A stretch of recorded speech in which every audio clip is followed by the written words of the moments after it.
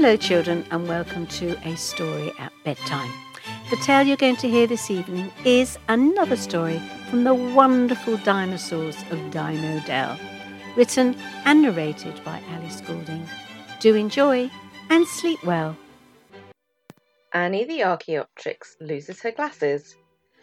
Oh, where are the dratted things? Annie the Archaeopteryx was running late for school, and she could not find her glasses anywhere. She had looked over the nest, in her bedroom, Aviola's cot, the kitchen, and they had not fallen down the sofa either. Baby Aviola was flapping his wings and laughing. "You are no help at all," grumbled Annie. "We will have to go without them. You are staying at Mary the Mammoth's house today, and I hope you're going to behave. No flying off like last time. Mary was very upset." Annie dropped Aviola at Mary's house. "Thanks, Mary. Sorry, I can't stop. I'm late for school, and I couldn't find my glasses anywhere this morning." "That's fine, Annie. But your glasses," said Mary, but before she could finish her sentence, Annie had already taken off and was flying in the direction of the school. The dinosaurs were in the playground, and Mike had organised them into teams so they could play tag races. No one wanted Trevor the Trilobite on their team because he was so small and slow, until Polly the Polacanthus offered to carry him on her back. "That's very kind, Polly, but I think I'll sit on this log and cheer you all on instead," said Trevor. He didn't like riding on Polly's back. It made him feel very dizzy. Polly was so thoughtful, offering to help him join in the fun, and he felt a bit mean turning her down. She didn't seem to mind, though. "Well, shout for me the loudest," laughed Polly, running off to join the race. She was even happier when the girls' team won. Polly was a bit slow, but Trudy the Troodon, Valerie the Velociraptor, and Olivia the Oviraptor were smaller and faster than Alan the Allosaurus, Tyrone the Tyrannosaurus, Mike the Megalosaurus, and Larry the Lamosaurus. Annie arrived, and they rang the bell for the start of class. The dinosaurs lined up and marched into the classroom. They chattered excitedly as they took their seats. "Well, it sounds as if everyone is here today," Annie said crossly, peering around the classroom. "I would take the register as normal, but I seem to have mislaid my glasses." Polly looked over at Annie and grinned. Polly smiled at Dom the Dimetrodon, who passed on his smile to Mike, and before long everyone in the class was smiling at Annie. "Please, miss," said Polly, "your glasses are on your head." "Yes," piped up Tracy the Triceratops. "They make the shape of a triangle across your forehead, and then they meet behind your ears." Annie felt the top of her head with the tip of her wing. "Oh, that's where I left them. Thank you, Polly and Tracy. Now I can take the register, after all." Everybody cheered. Edited by Sue Rodwell Smith, Story at Bedtime was brought to you by Wavelength Productions and recorded in Huntingdon, Cambridgeshire. Hello children and welcome to Bedtime Story. Today is Tuesday, and on Tuesdays we always meet Carlos and his friends. So here is another meow story written by Graham Emmett and narrated by Uncle Roger. Do enjoy and sleep well.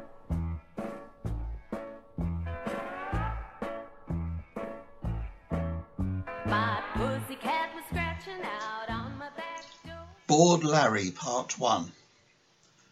"Bored, bored, bored," moaned Larry as he paced up and down in front of the cat flap, flicking his tail agitatedly, rain echoing as it lashed against the back door. "It's been like this for 3 days. When's it going to stop?" he asked Teddy, who was checking what race meetings had not been cancelled. "Well, let me finish placing bets at Catterick, Larry, then I'll have a look at the forecast." He typed in "weather for London," selecting the BBC weather picture. London was covered with rain clouds and strong winds for the next 2 days. "Oh, sorry, Larry, there's another 2 days like this. Have a look if you don't believe me." Larry jumped up beside Teddy. He could see the cloud depictions hanging over London on the map. Rain, rain and more rain. Larry looked out the window despondently and slumped down onto the table. "Oh, after a long hot summer we get this. It's not fair," he said, as he jumped down and started attacking the scratching pole in the corner of the kitchen. "You got cabin fever, Larry," Teddy said in a solemn voice. Well, this stopped Larry in his tracks. Is it serious? Can it be cured?" "Well, yes, let me look it up. There must be an answer on here." Teddy typed it in.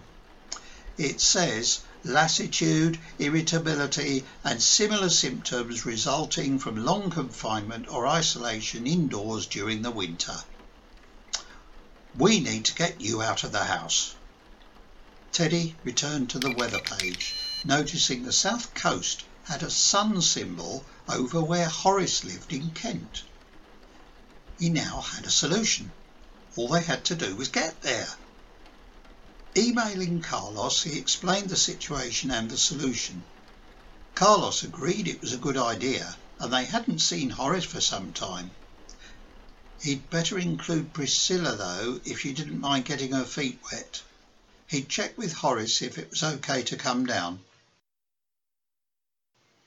The next day they set off early to avoid the rush hour and the rain which was forecast. There were still puddles around, Priscilla doing her best to miss them by tiptoeing around each one, causing much amusement. Larry just splashed through them or jumped them. Horace was waiting at the station to meet them. He didn't expect to see Priscilla. Teddy and Carlos hadn't told him in case she changed her mind. Walking down to the farm, they noticed that everything looked green and lush except the trees. They were golden brown as the autumn sun shone through them. "I love this time of year," remarked Horace as he steered them past a snarling Attila the Rottweiler, straining on the end of his chain to get at the intruders. Priscilla kept close to Horace. She wasn't keen on being Attila's next meal. "Oh, what would you like to do while you're here?" Horace asked. They thought for a moment. Larry was the first to reply. "Well, I'd like to go hunting in the woods again, something a bit more challenging than chasing mice around the garden." "Oh, you would, wouldn't you, Larry?" said Teddy, wrinkling his nose and shuddering at the thought of it. "Oh, don't be too harsh on him, Teddy. There's a lot of pests destroying the crops in the fields. 1 or 2 less rabbits or pigeons isn't going to hurt." Teddy wasn't convinced by what Horace said, but it would get rid of some of the pent-up energy Larry had. "Well, what about the rest of you?" There was silence before a moment when Priscilla surprised them. "I'd like to go flying." They all looked at her, astonished. "Well, it's about time I did something daring for a change." "OK," agreed Horace. "I'm sure I can arrange that. Anyone else want to come?" "I will," said Carlos. "It's got to be better than a balloon ride with a bumpy landing." "And what about you, Teddy?" "Oh, I'll be happy just wandering round the fields in the fresh country air." "Good, we can do all that tomorrow. But for now, make yourselves at home in the barn while I go and arrange everything." And off Horace went, leaving them to settle in for the night.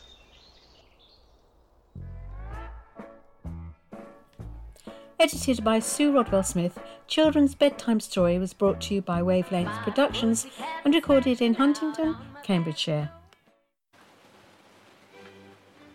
Hello and welcome to A Story at Bedtime. It's Thursday evening, so the story this evening will all be about the McMinney family, written and narrated by Crazy Grandma. Enjoy and sleep well. The McMinneys go swimming in a frying pan by Crazy Grandma. It was the last day of school before the summer holiday for the McMinneys, and their teacher, Mr. McTrainer and Mrs. McBossy, decided to teach the children how to swim. Now, I appreciate that you will all have been swimming in very large pools, some indoors and some outdoors, and you may even be lucky enough to have a pool in your garden for you to splash around when the weather is warm. The McMinneys, as you know, are very small, and so they have a pool which is an old frying pan left behind the shed near their home in the biscuit tin. Mrs. McBossy helped them to get into their swimming costumes and blew the armbands up so they would have some buoyancy as they got into the water. In the meantime, Mr. McTrainer was outside filling up the frying pan with nice cold water, making sure the rope ladder was strong enough for them all to climb into the water. He also built a set of steps to enable the McMinnies to dive into the pan from the handle. The pool was looking splendid, and out came a line of McMinnie children, including McIsaac, McAlfie and McAmelia. Now, we know from previous stories about the McMinnies that they sometimes don't do as they are told. So, who can guess who might misbehave today? As luck would have it, all the McMinnies climbed the rope ladder and slid down into the water. Now, no splashing each other, said Mrs. McBossy. We are here today to learn how to swim. She went on to say how important it is to learn to swim, especially if you are small, because you might fall into a puddle or a stream. McAlfie was bored already. He had been told off by Mr. McTrainer for splashing McAmelia and letting the air out of his armbands. Mr. McTrainer and Mrs. McBossy called the children to line up in a row and, using their floats, showed them how to push through the water, kicking their feet and stretching out their arms. McAlfie kept sinking because his armbands had deflated and he was bored and wanted to splash around on his own. When all the McMinnies were gathered around the teachers, McAlfie decided to sneak up the handle of the frying pan. He thought it would be great fun if he got to the top of the handle and slid down into the water. The group did not spot McAlfie sneaking away as they were learning to swim underwater, something McAlfie did not know how to do. Within a few minutes, McAlfie had climbed right to the top of the pan handle and was deciding which way he was going to slide down into the water. He was hoping to make everyone jump as he splashed into the pan. He took a deep breath and pushed himself down the handle towards the water. Whoosh! He went and plopped right in the middle of the pool. Splash! He splashed everyone. As he sunk to the bottom of the water, he began to choke, and he could not breathe without swallowing water. He gasped and thrashed around at the bottom of the pan. Suddenly, he felt a hand grabbing him by his trunks and pulling him out of the water. As he rose up into the air, he gasped again and again for breath and almost choked again on the water that he had swallowed. Mr. McTrainer held him by his trunks and waded towards the edge of the pan. He leaned over and dropped McAlfie on the grass. McAlfie felt very silly and could see the others looking at him. They were shocked and surprised to see him gasping for breath.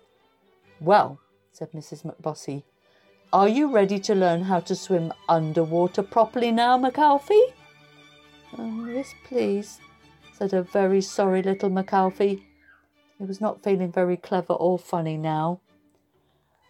Mr. McTrainer told the children that messing around in a pool of water without learning to swim is a very dangerous thing to do. They all nodded, and McAlfie said he was very sorry and please could he learn to swim properly too. Do you think McAlfie was lucky to have Mr. McTrainer watching out for him? Night-night. Edited by Sue Rodwell Smith, Story at Bedtime was brought to you by Wavelength Productions and recorded in Huntingdon, Cambridgeshire.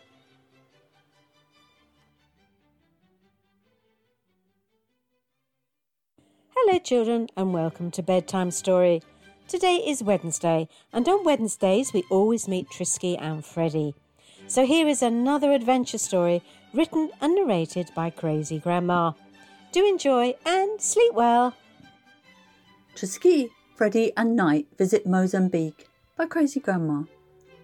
Trisky was just beginning to prepare breakfast when her ring began to buzz and open. The image that began to show was a beautiful landscape with mountains and bright turquoise blue sea rolling onto soft yellow sand. "Oh, my word, what a wonderful landscape," she said, and immediately tried to work out why her ring was showing her this beautiful part of the world. Suddenly the image became fuzzy and dark, and she could hear cries from birds and animals in the distance. Oh my goodness, what on earth is happening? She wondered, and called Freddie and Knight to come and have a look. The images were changing constantly, and they could see trees being cut down and holes in the ground being made by very large lorries. Knight looked to see where the animals were and briefly saw some birds flying out to sea and reptiles hastily running to get into the rivers to escape the demolishing of their environment. They all watched as frightened animals ran in all directions to escape trees falling, and some fell into large holes where the ground had been blasted by the mining team. Immediately, Trisky, Freddie and Knight packed up their breakfast and prepared to leave for Maputo, which is the capital of Mozambique, to see if they could help the animals that were clearly very frightened. As they flew on the magic carpet, Freddie did some research about which animals they were seeing. He spotted birds, and on his laptop it said there are almost 740 different birds in Mozambique. He discovered there were 170 reptiles and animals that live both in the water and on the land. Of course, they are known as amphibians. He also read that there is a huge amount of wildlife, including lions, cheetahs and leopards and rhinos, which are native to Mozambique. Oh, and as he turned the page, he read that elephants, as well as smaller animals like antelopes, zebras, hyenas and buffalo, also live in parts of Mozambique. It certainly seems like a truly wonderful environment for all kinds of animals, as well as marine wildlife, including humpback whales, whale sharks, manta rays, dolphins, dugongs, turtles and many fish. So what is causing some of them to run away? It took several hours to reach Mozambique, and when they arrived, there was a delegation of local people waiting at the carpet port for them. We've been expecting you, Trisky. We're desperately in need of your help. Our landscape is being torn apart and our animals are running away. They took Trisky and Freddie to see the damage. The air was thick with dust and hard to breathe. The landscape had been destroyed, including the animals' habitat. The sight of these enormous holes in the cliffs and dust and dirt that covered the plants in the forest was terrible. The sound was horrendous, and clearly it was frightening away the birds and the animals, and Trisky knew something had to be done soon.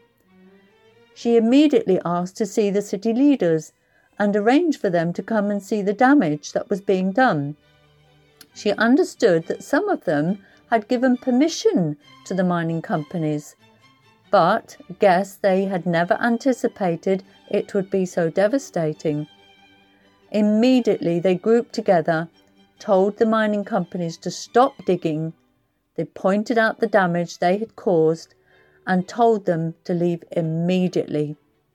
It was heartbreaking to see so much damage, but the people living in the area insisted they would repair their environment. As they started to repair the damage, they became a team and vowed not to let anyone damage their environment ever again. This is just a story, but it is a true reflection of exactly what is happening around the world. So when you see the birds and the squirrels and the hedgehogs and the bees and the worms, remember, they are all part of our world too, and they need our help to keep it healthy and clean for them to enjoy. Night night. Edited by Sue Rodwell Smith, Story at Bedtime was brought to you by Wavelength Productions and recorded in Huntingdon, Cambridgeshire. Hello and welcome to Friday's Bedtime Story. Here is another story about the chimps Milo and his sister Macy and all the inhabitants of Magnolia Avenue, written by Becca Cook and narrated by me, Sue Rodwell Smith. Do enjoy.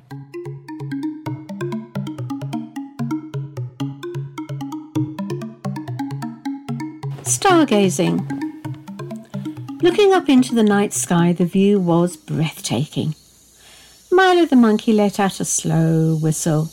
He was spellbound. For as far as the eye could see, A dark cloak decorated with shimmering stars stretched above the forest canopy.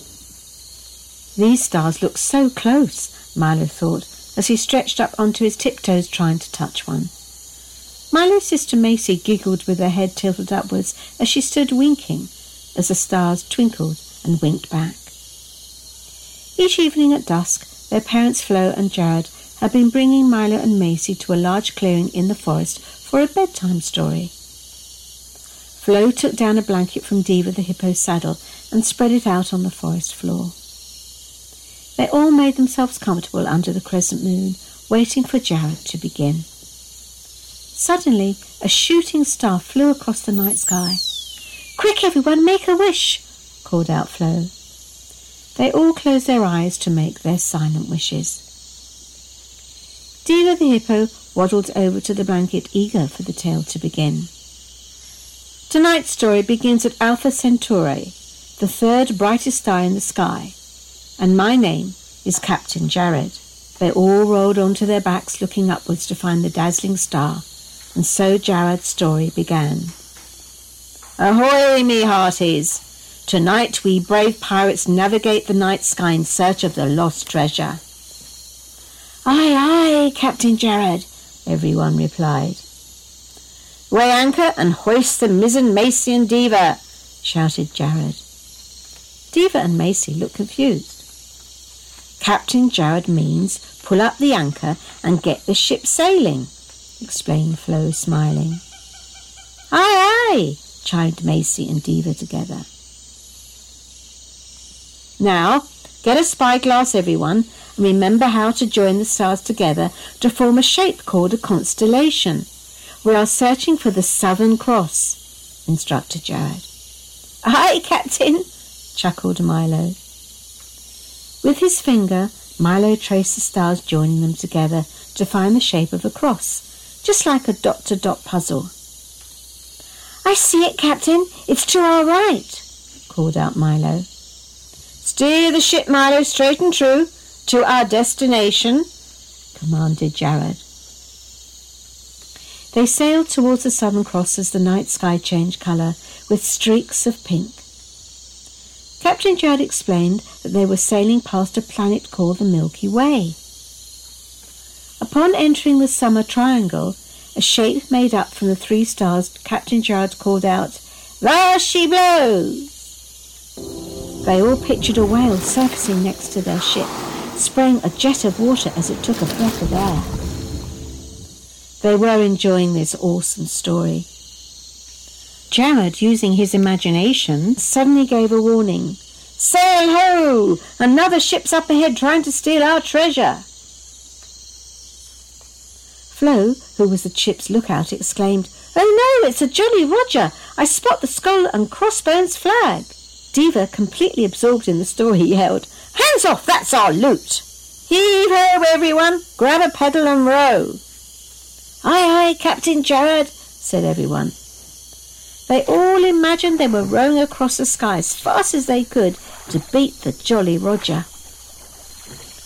Their ship gathered speed, and as they sailed through the sky, Milo at the wheel. Suddenly, Diva burst with excitement and hollered, "Treasure! I see the lost treasure!" An explosion of red and blue lights came into view. They all gasped in amazement. "Are they the precious stones, Captain Jared?" inquired Macy. "Me hearties, I give you the jewel box cluster," said Captain Jared. Wide-eyed, they stared up at the spectacular light show. "We beat the other ship to the treasure. Now it's time to collect our reward and head home." "Aye, aye, Captain Jared," they all said. Returning to Magnolia Avenue, the family climbed up the treehouse ladder and got ready for bed. Milo and Macy settled into their hammocks. Falling asleep, they dreamt of sailing on the ship and finding the lost treasure.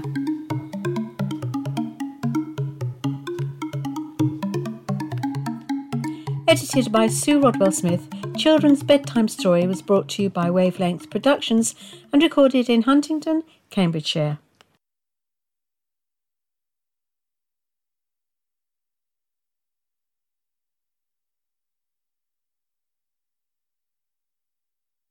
Welcome to Children's Poetry Corner on a Sunday.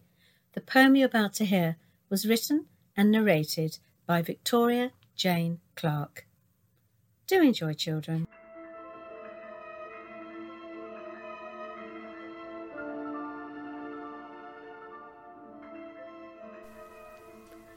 The Dream Elephant. I awoke with a gasp. Oh my, what's that? A purple elephant strolled past my window wearing a hat. I ran to the window and opened it wide. I shouted, "Hello, good day. Isn't it cold outside?" The elephant tipped her hat in a bid to be polite. I shouted after her, asking if she was all right. The elephant turned and stretched her trunk round my waist. She lifted me out of the window, and on her back I was placed. "Wow!" I cried. "This is amazing. What's your name?" The elephant said, "My name is Alora, the bringer of dreams. While people sleep in their bed, I deliver good dreams. I make them up specially, back in my house. Then we come out and deliver them, me and my friend Mo the mouse." I thought for a moment. What about nightmares? Alora shook her head and looked around in a stare. My arch nemesis, Delaney the demon night terror weaver. She's a clever and tricksy shape-shifting deceiver. Mine and Mo's magic combined is usually too strong for Delaney, mind. We are good at keeping track of who's dreaming what and when, so if Delaney's meddled with the good dream and sent it round the bend, more often than not we can cause the nasty to end, and return the sleeper back to a place of calm serenity, and deliver them a beautiful dream from my dream lab of chemistry. I said goodbye to Alora and Mo, curled up on my bed, all warm and aglow. The next night I ran to my window with bubbling glee. I sat waiting for hours, but they weren't there to see. Edited by Sue Wardwell-Smith, Children's Corner was brought to you by Wavelength Productions and recorded in Huntingdon, Cambridgeshire.